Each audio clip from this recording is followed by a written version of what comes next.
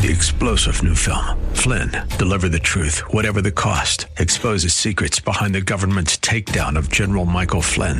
Flynn knew what the intel world had been up to. He ordered the first audit of the use of contractors. This set off alarm bells. He told the truth. He was the most dangerous person for Donald Trump to hire. They had to get rid of Flynn. Flynn, deliver the truth, whatever the cost. Available now. Watch it today. Go to salemnow.com. salemnow.com. This is the Pro America Report on The Answer San Diego.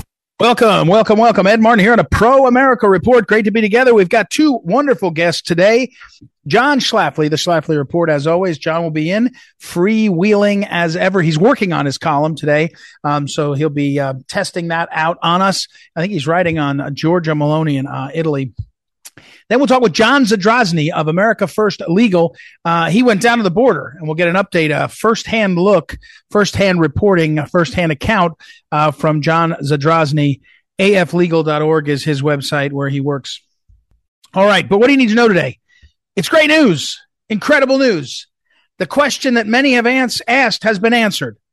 Who is Ray Epps? Who is Ray Epps? Now, we saw Ray Epps on video.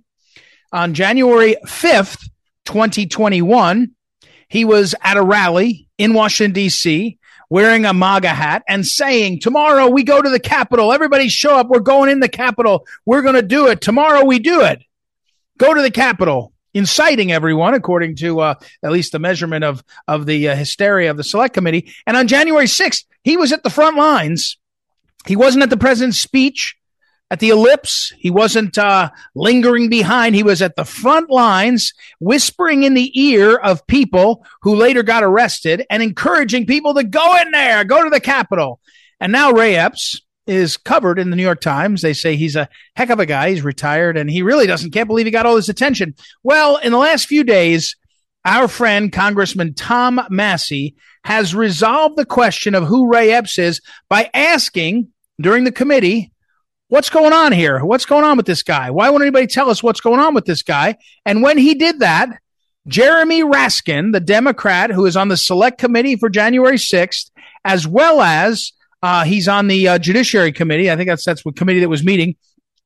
He answered the question, who is Ray Epps? And he answered the question, who is Ray Epps, not by saying who he was, but by telling us he wouldn't tell us.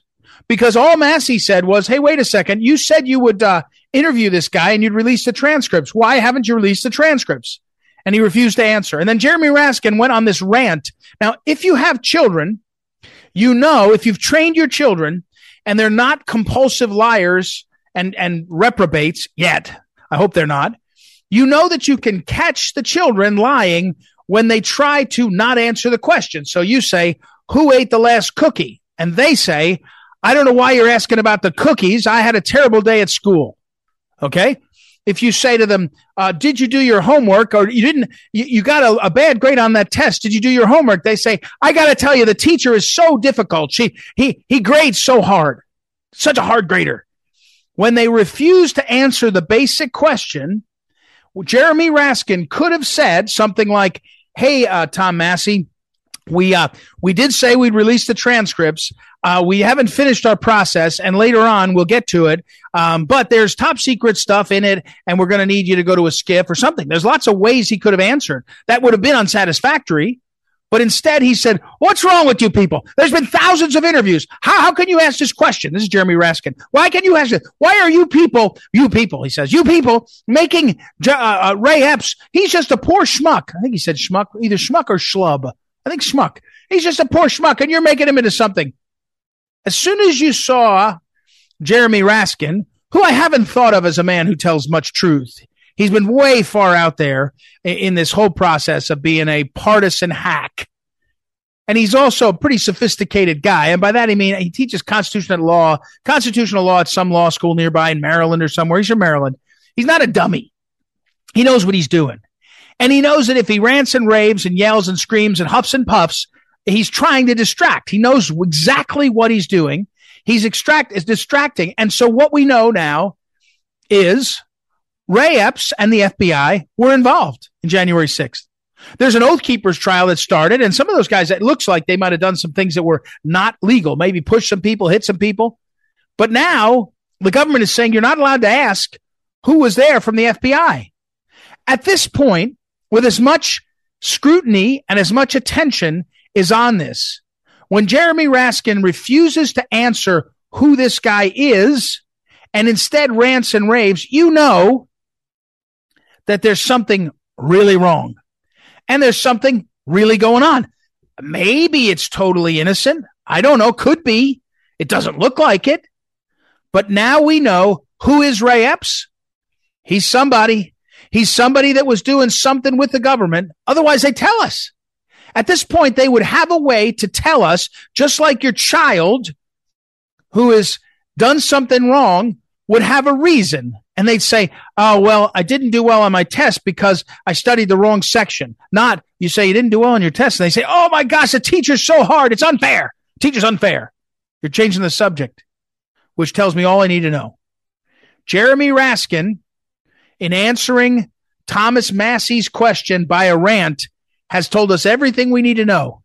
We now know that Ray Epps was being utilized by the FBI on January 6th, or the federal government or somebody, and against the people. And the fact that we're not told why and how is shame on the FBI and everybody else. So that's what you need to know. Ray Epps, we know the story now. Fantastic news. Devastating for our country because we've been lied to and misled. But now we know, Jeremy Raskin confirmed, Ray Epps was in on it. Ray Epps was in on it. All right, we'll take a break and be back. John Schlafly and John Zadrozny. It's John's Day. Back in a moment. Ed Martin here on the Pro America Report. Talk to you in a minute.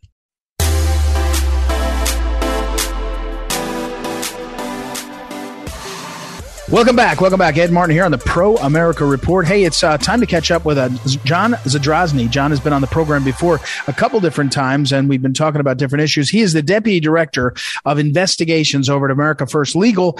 He previously served in the White House as a Deputy Assistant to the President on policy issues and worked up on Capitol Hill. He's an attorney, among other things, and he was down at the border, and we were texting back and forth, and he said, you ought to find out. You ought to let me tell you what's going on. I heard he sent me some details, and I said, let's get on the radio. So welcome back, John. How are you?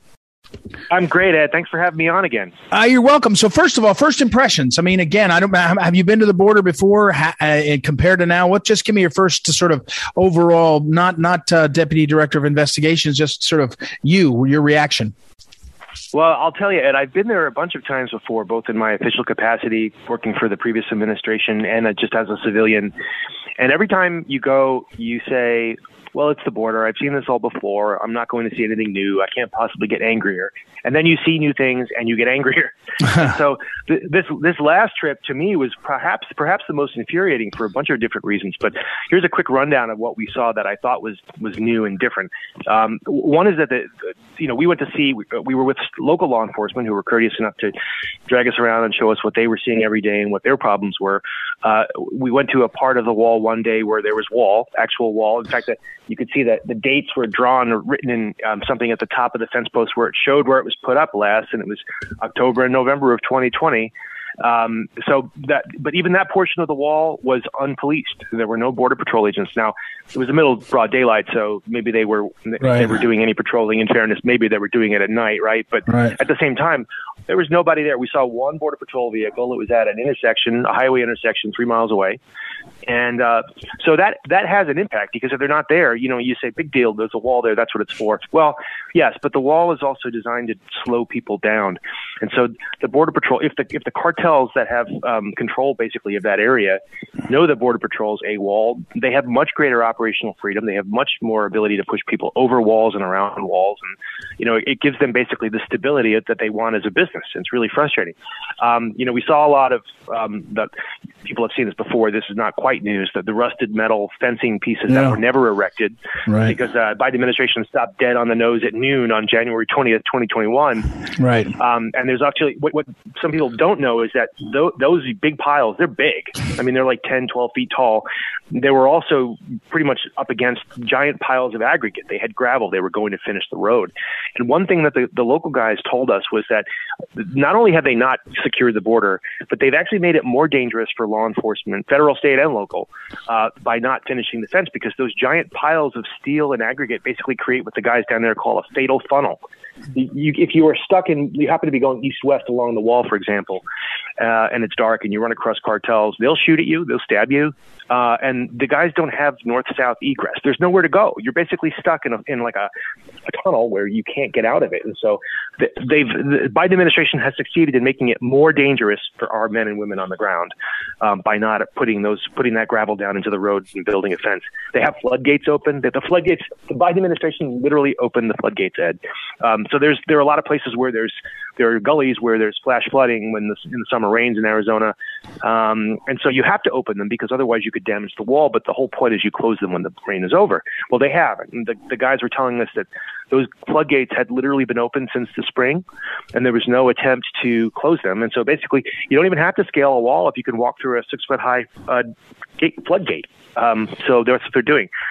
Yeah, and that's a lot of stuff. And there's more. The one terrible lesson, the main scary lesson we learned on this trip, Ed, was that the Biden administration is not quite lying when they say the border is secure. The border is secure. It is securely run by the cartels. There is no attempt to even push back against them. We know for a fact that we were told by the guys there that the cartels have a scout presence, an armed scout presence at Coronado National Monument, which abuts the border.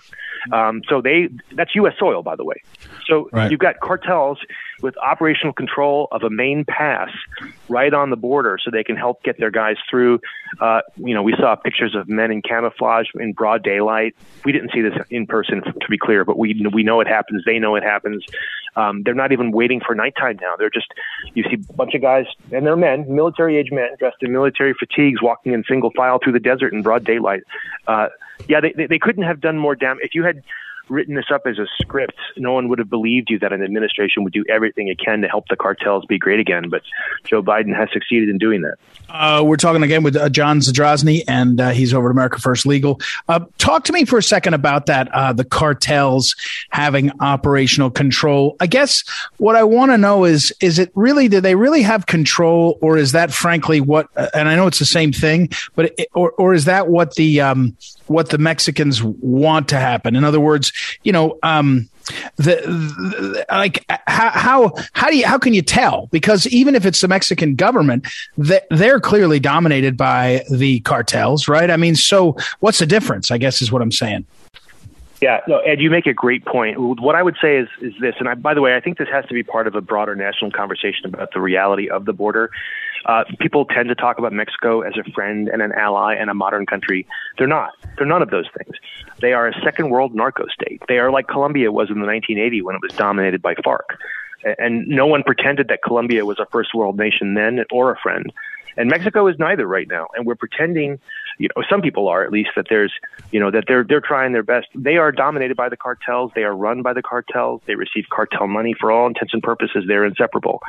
And so I don't know what the solution is to that, but our solution as a nation that's to their north is to treat them less like a buddy neighbor and more like somebody we have to watch a little more closely and take steps to deal with accordingly. And so the cartels, let's just assume for the sake of argument, the Mexican government is okay with everything the cartels they are doing, and I think they are. The cartels do have operational control of fenced and unfenced portions of the border. And the cartels, by the way, there's more than one. We say cartels plural. Each Mexican state seems to be dominated by a different cartel. I believe the state to the south of Arizona is dominated by the Sinaloa cartel. So that cartel basically controls all traffic through that region. You couldn't walk through there without their permission if you'd wanted to. And so we know for a fact that everyone who walks across U.S. border at that point is doing so with their blessing and paying them to get them there. Like I said, they've got people who are on U.S. soil, on federal property, no less, helping shepherd people through the weak spots, tell people where they can see Border Patrol if they're even there. Hey, they're coming, go this way, go half a kilometer west or whatever. And another thing, too, that's worth pointing out is that the Biden administration is trying very hard to separate the immigration issue from the fentanyl issue. But Right. the cartels don't function that way, Ed. That what they do is they know full well they've got it down to a science. They know the Border Patrol, besides the fact that they know the Biden administration is corrupt, they also know the Border Patrol is saturated. And it's saturated by the sheer presence of illegal immigration flooding across the border. And this administration's directions are not to turn people back or take them back to Mexico or wherever, but to process them and get them into the country. So they know, the cartels know that if they send a wave, for example, of 50 illegal aliens across the border at a certain spot at 8:30 in the morning on a given day, the Border Patrol is going to show up like a routine, pick them up, take them back to their station and process them. And that's going to take a certain amount of time. And so the cartels know that they have that amount of time to get as much fentanyl as they can through.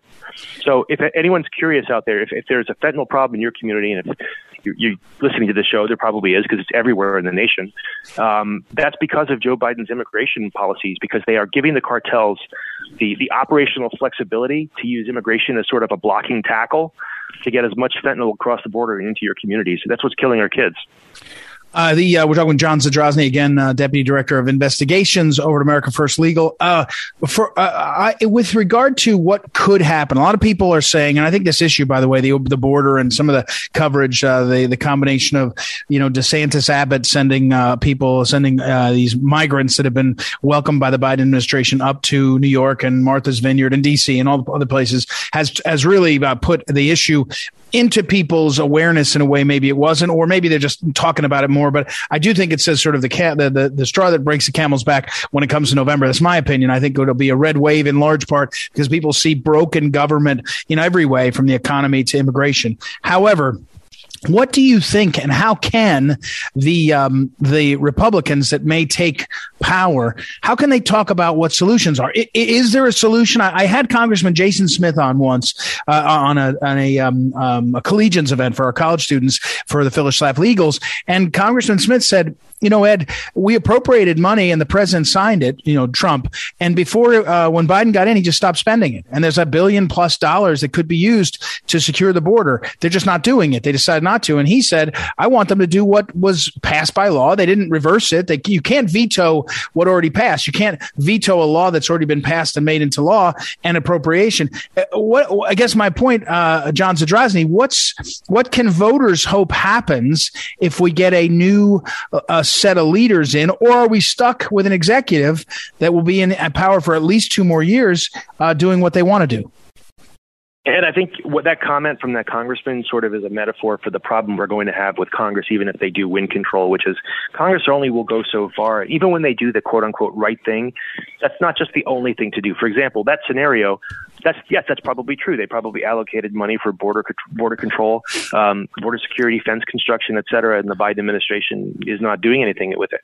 Okay, so the next step is you start cutting agencies' funding, start cutting their fun little bureaus and all the little goodies these agencies get, and then it just squeeze them until they'll actually do what you want them to do, and then you might see some results. But I'm also not naive. You're right. The vast majority of the corrections have to happen when someone else is running the executive branch, and a lot of changes need to be made very quickly. I think we need to fire basically 80% of the DC-based federal workforce, Ed, and I'm not really exaggerating with that number. But the more important thing, though, that has to be done now, and I encourage anyone who's working in a state capitol and listening to this podcast, is the solutions are in the states right now. They're going to be in the states for the next couple of years, and honestly, they're going to be in the states for a generation because we can't rely on the federal government sometimes, even when Republicans are in charge. And the states have a lot of power here. The reality is states are the ones that are in control of what we call the pull factors. The pull factors are the things that make illegal aliens come to the United States and stay. So, for example, driver's licenses, business licenses, the ability to earn money, putting their kids in school and getting a free public education. All of these things are magnets that draw illegal aliens to this country and have been doing so for decades. The states control those funds. They can turn them off tomorrow, and they should. Some of them are going to require resurrecting some court battles. Some of those can be done quietly and immediately by governors and attorneys general with guts.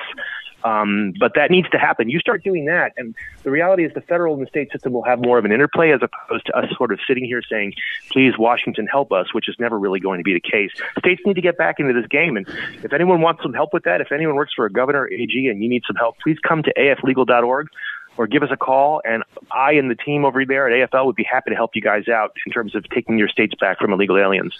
All right. John Zadrozny, as always, thank you, especially for the trip down there and some insight. John Zadrozny is the Deputy Director of Investigations over at America First Legal, aflegal.org, aflegal.org. You can go check it out there. And he is accessible through that website if you hear something you want to talk about. Thanks, John. Appreciate it very much. We'll talk again very soon. Thank you so much, Ed. Take care. All right. We'll take a break, everybody. When we come back, we'll give you an update. John Schlafly will be with us also. His weekly column runs over at townhall.com and is archived at phyllisschlafly.com. We'll be right back. It's Ed Martin here on the Pro America Report. Back in a moment.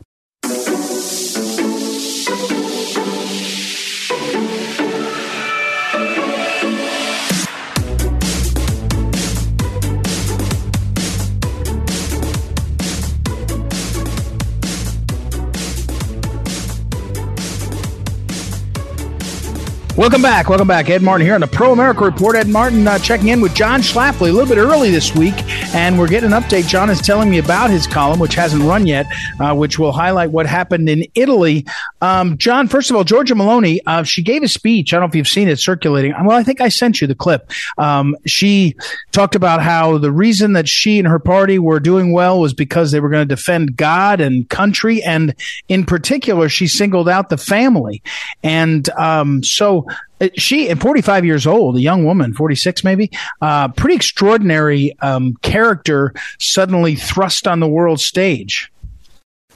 Yes, Ed, and it's fascinating. And of course, I don't understand Italian as well as you by a long shot, but I've listened to some of her speeches with subtitles, and she's a very dynamic, charismatic speaker, from what I can tell.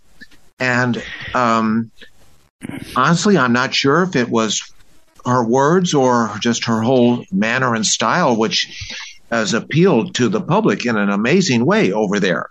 And she heads a party that was had only 4% of the vote a few years ago, and now they're the lead party of the governing coalition. How amazing is that? Yeah, well, and I know you listened closely to the program, so you listened to yesterday's Wink, what you need to know. And the point I made there, which was an interesting decision she and her party made 4 years ago to not enter into any of the coalitions, which would have given her some power. Instead, she stayed outside. And so she was the opposition, while Matteo Salvini and Berlusconi's party both entered into the coalitions, and they got little pieces of the puzzle. Salvini, for a period, was the Minister of the Interior, which had to do with immigration. She didn't do that. Now, 6 years ago, 7 years ago, maybe it was 8 years ago, she did do that with Berlusconi, and she ended up the Minister for Youth and served in some capacity. And so my point here was, she stayed as the contrast. And so as the country and especially the government flailed and failed, particularly on immigration, particularly on the European, so-called European partnerships, her party became the party that was associated with not them. In fact, Salvini, who polled 4 years ago at somewhere around 26%, 25%, he went down to 8 or 9%. And from 4%, Meloni and her party went charging up to the mid-20s. So it's interesting. The bigger problem, though, John, is that these parties rise and fall. The coalitions rise and fall. She could be in office for a year or 18 months or something and be sort of held hostage by some piece of the puzzle. On the other hand, the real way you can tell she's on track is she's being called names by all the press. I mean, she's a fascist. She's somehow on many issues, she's sort of a moderate libertarian leaning, and yet she's being called a fascist, Mussolini, etc. That part of it makes me think they're worried about her, the attack on her. Yes, and of course the media is doing that, and also the people in the European Union headquarters in Brussels have made some very disparaging remarks, which they should not do. Italy is the third largest economy in Europe. It's a very, very important country, and this is how the people have voted. And admittedly, the shifting coalitions of parties, multiple parties that they have in Italy, is totally different from our system. But that's their system, and they're entitled to have their system, and that's the way they voted. The people voted, and she came out on top. So that should be respected. Don't you think, Ed? I do. I know. I think that in this modern era, they don't know what to do with someone who's an above average communicator. They prefer, like she's clearly, as you said, she's charismatic. She's touching on these issues of sort of sovereignty and Italian culture. So yeah, no, look, I mean, she deserves her turn. The question is, if you think the deep state did a number on the Trump administration, what will the European version of that do on her? We're watching sort of live the crashing of the European economy and especially European energy. The Nord Stream 2 has been looks like it's been damaged, and so who knows what to make of it all. John, the bigger question here is the question in my mind is whether the immigration issue is rising fast. Between DeSantis and Abbott, the two governors who have sort of highlighted the issue, now the Italian election, which I don't know if it'll have a huge factor on things, but the issue is, in terms of American sensibility, the issue seems to be rising. I think if that issue rises in interest and attention, I think that's a real problem for the Democrats. Yes. Now, I don't know what the numbers are in Europe. Of course, they had this tremendous wave of Muslim immigration about 7 years ago. Right. And they're still working through that. And that's what caused a big change in Sweden. Correct. Sweden elected a right-wing party a couple of weeks ago. Right. And the immigration and the crime committed by the recent immigrants, was a big part of that. Now we look at what we're going on here, and Biden has basically opened our southern border, and they're coming in by thousands every day. And we now have an estimated 3 to 4 million people who've been scattered all over the country. And, just a few days ago, a sheriff's deputy was killed in a hit and run attack by an illegal immigrant who had been given a job and who had been previously deported but somehow came back and was working on a construction site. And he apparently drove, a piece of construction equipment and killed a sheriff's deputy. I mean, so incidents like this, and there are other incidents like that, incidents that took place in the New York subway recently involving illegal immigrants. And not to mention the homeless encampments, which are all over our major cities of the West Coast and the East Coast, not so much in the Middle West. But yes, I think the public will bear that in mind when they go to the polls here.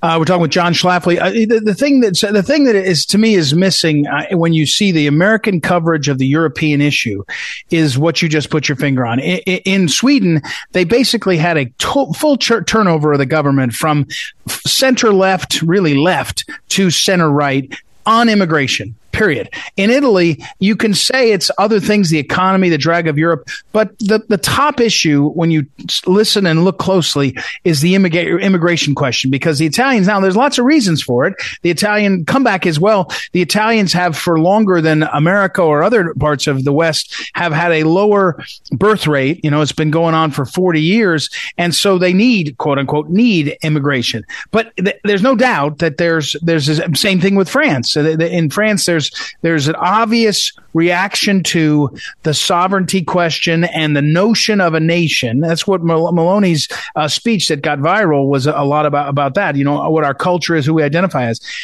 They cover it as something other than its economics. They cover it as, but it's really immigration and nationhood and nation and sort of what the nation means. Same thing in America. It's not so much, I don't think people sit around and say, I don't like illegals. They say, what's happening to our country and who's controlling it? And I think they're more and more fed up. Now, John, you're again a close observer of politics and elections for decades and decades, probably coming on 50 years. What do you see in November? We're 6 weeks away. What do you see happening? The poll, every day we had a new poll, and some of the polls have said that Joe Biden has somewhat recovered in his approval rating. I find that hard to believe, frankly.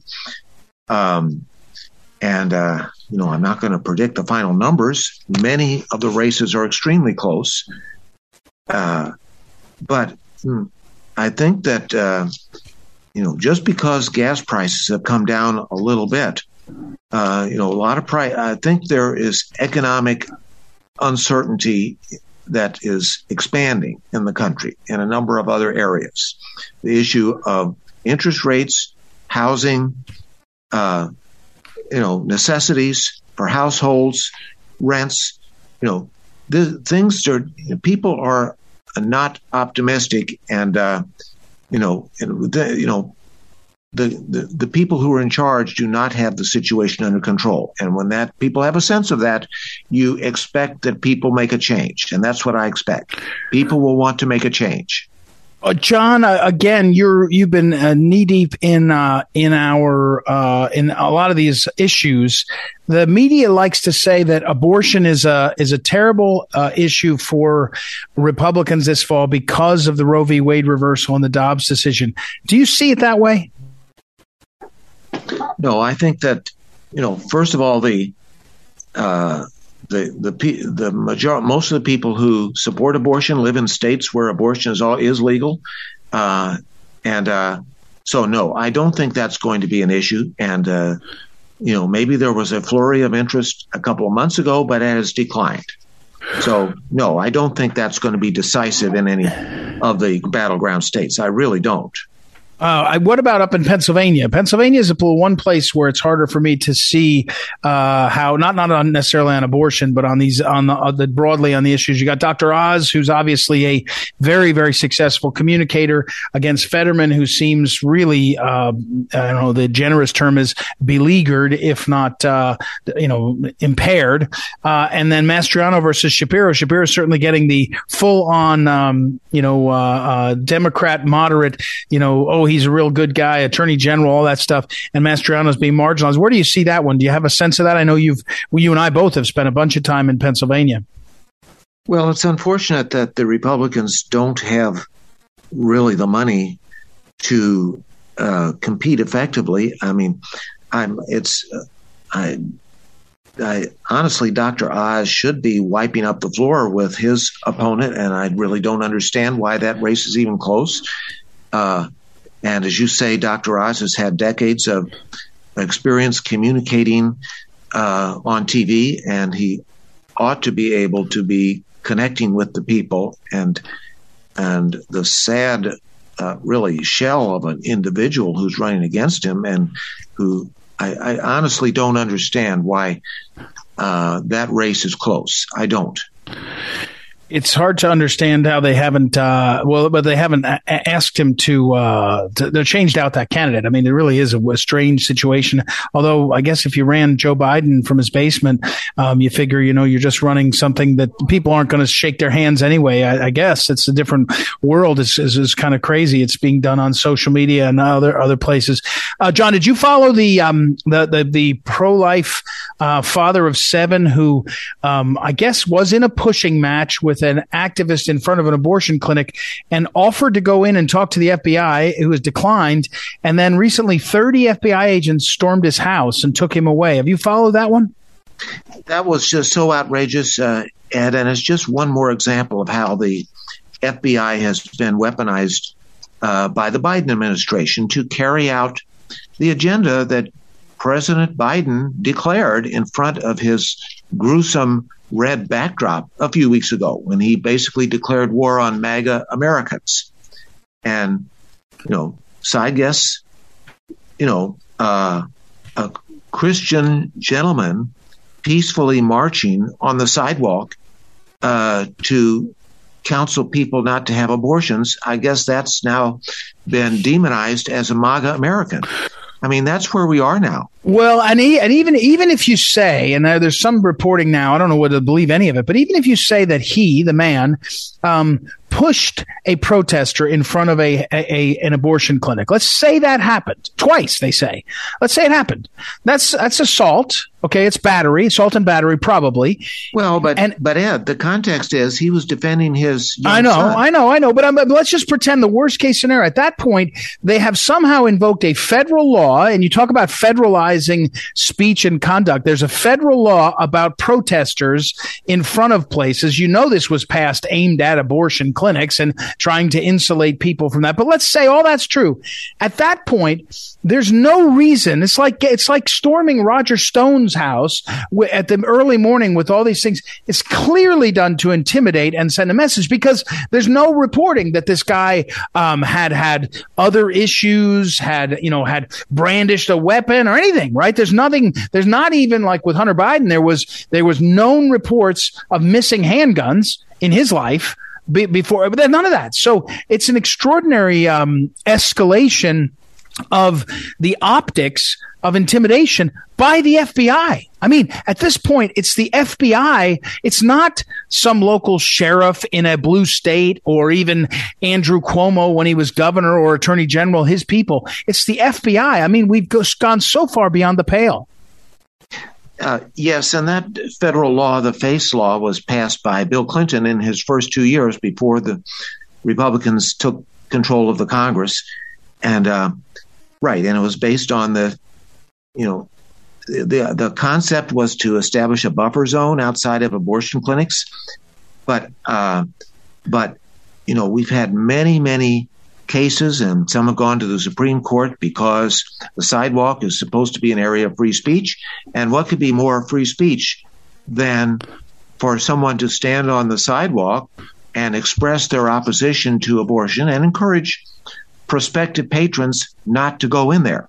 Right. And, that cannot be made illegal under Supreme Court decisions. And yet here we have the FBI, with guns drawn, creating a national issue out of that type of activity. It's horrible. It should not be done. It's wild. It's wild. All right, John Schlafly, everybody. His column available. He writes it with his brother, the Schlafly Report, available at townhall.com and also over at phyllisschlafly.com, where it's archived, and you can check it out all there. I got to run, John. We'll take a break, everybody. We'll be right back. Ed Martin here on a Pro America Report. Back in a moment.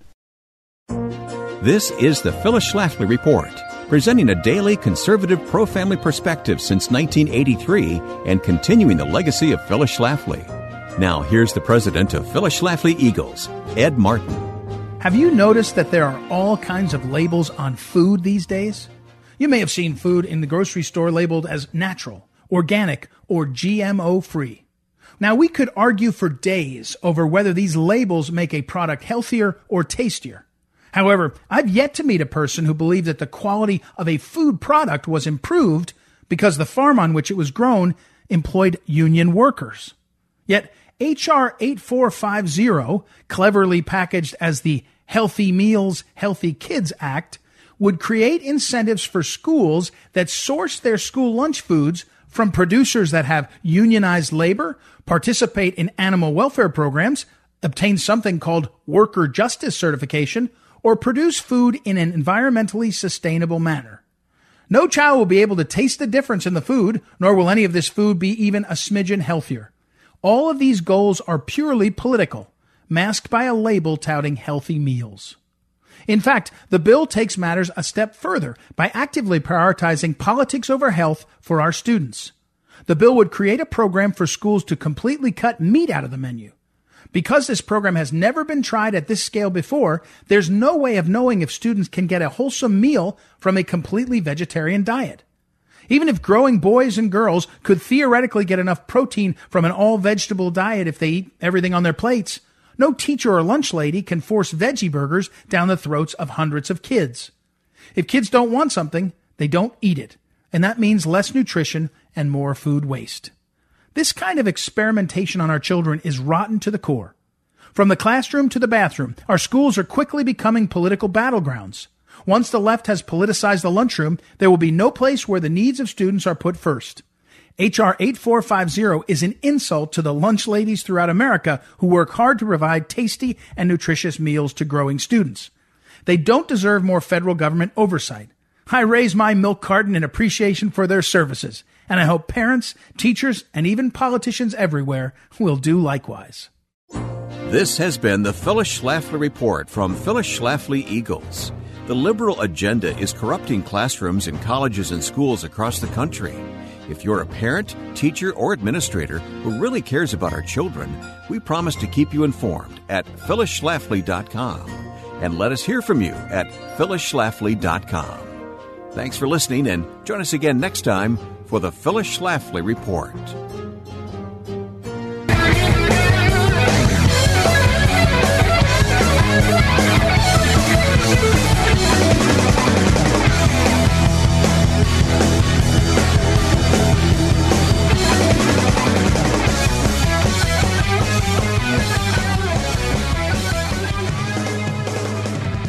Welcome back. Ed Martin here on a Pro America Report. Got to wrap things up. Let's just say something about sexism. I've never seen such sexism. The Prime Minister of Italy, the third largest economy in Europe, just has had a woman win, and by all accounts, she did it. She was the one who engineered it. She was the one who had the strategy. She was the one who had the leadership. And Giorgia Meloni won, and all the feminists are gone. All the media is gone. All they can do is claim that she is like a dead guy from 75 years ago. And it doesn't matter that she has her own opinions. It doesn't matter that she has her own education. It doesn't matter that she has her own family. It doesn't matter that she has her own success. None of those things matter. They believe, because they don't like her positions, that she is a derivative of some man. Now, if, let's say, Hillary Clinton had won for president, thank the good Lord she didn't, but had she won for president and we had the media say, oh, well, all she is a socialist like FDR. She's not really anything because she's like FDR. She's just on FDR. That people would have said, you're sexist. She did it herself. She broke the glass ceiling. Now, I actually think Meloni doesn't care. Meloni actually is, when you hear her talk, she talks about the culture, the nation of Italy, the people, the future. She's pretty darn amazing. But the feminists are losing their mind, and they're showing that they're frauds. They're showing that they're absolute positive frauds.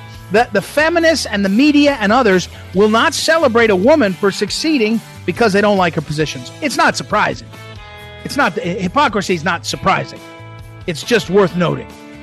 All right. We better take a break. We better go. We got to go. Thank you to Noah Dingley, our great producer. Thank you, as always, to Joanna Spilger, associate producer. And thank you for listening. We'll be back tomorrow. It's Ed Martin here on the Pro America Report. We'll talk to you then.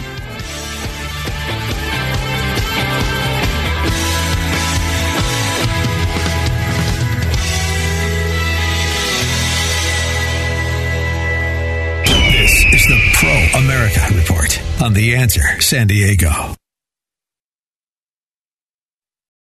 3-star General Michael J. Flynn, head of the Pentagon Intelligence Agency, knew all the government's dirty secrets. He was one of the most respected generals in the military. Flynn knew what the intel world had been up to. He understood its funding. He ordered the first audit of the use of contractors. This set off alarm bells.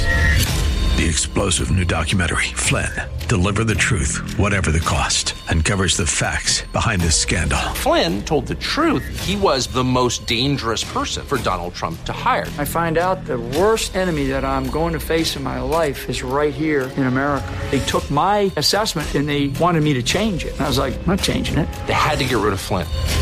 With in-depth interviews, archival footage, and never-before-seen personal records of the man behind the headlines. I just felt like I was drowning. Flynn, Deliver the Truth, Whatever the Cost. Available now. Watch it today. Go to salemnow.com. salemnow.com.